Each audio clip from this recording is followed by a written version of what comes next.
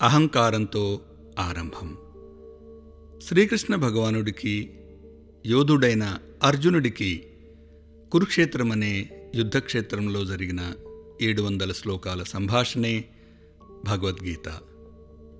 యుద్ధంలో తన బంధుమిత్రులు ఎంతోమంది చనిపోతారన్న భావన కలిగి ఇది మంచిది కాదని అర్జునుడు వాదిస్తాడు. నేను కర్తని, అహం కర్త అంటే అహంకారమనే భావనలో నుంచే అర్జుని సందిగ్ధత జన్మించింది.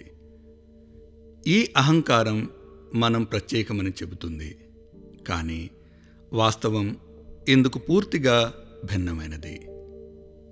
మామూలుగా గర్వాన్ని అహంకారానికి అర్థంగా అనుకుంటున్నప్పటికీ అహంకారం యొక్క అనేక రూపాల్లో గర్వం ఒకటిగా భావించవచ్చు. భగవద్గీత మొత్తంలో శ్రీకృష్ణుడు ఈ అహంకారాన్ని గురించి చెబుతూ దాన్ని నిర్మూలించటానికి కావలసిన మార్గాలను, ఈ మార్గాలలో మన ప్రగతిని అంచనా వేసుకోవటానికి కావలసిన మైలురాళ్లను గురించి బోధిస్తారు.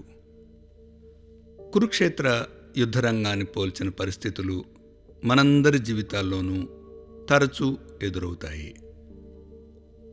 అర్జునుడికి ఎదురైన సందేహాలు మన కుటుంబాల నేపథ్యంలో కానీ, పనిచేసే చోట్ల కానీ, ఆరోగ్యం లేదా లాభ నష్టాల విషయంలో కానీ, సంబంధాలు, బంధుత్వాల విషయంలో కానీ మనందరికీ ఎదురయ్యేవే.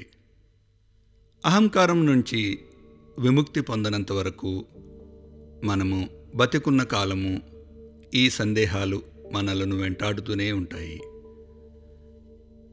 మనమేమిటి అన్నదాని గురించి భగవద్గీత చెప్తుంది. మనకు ఏమి తెలుసు లేదా మనము ఏమి చేస్తున్నాము అనే దాని గురించి మాత్రం కాదు.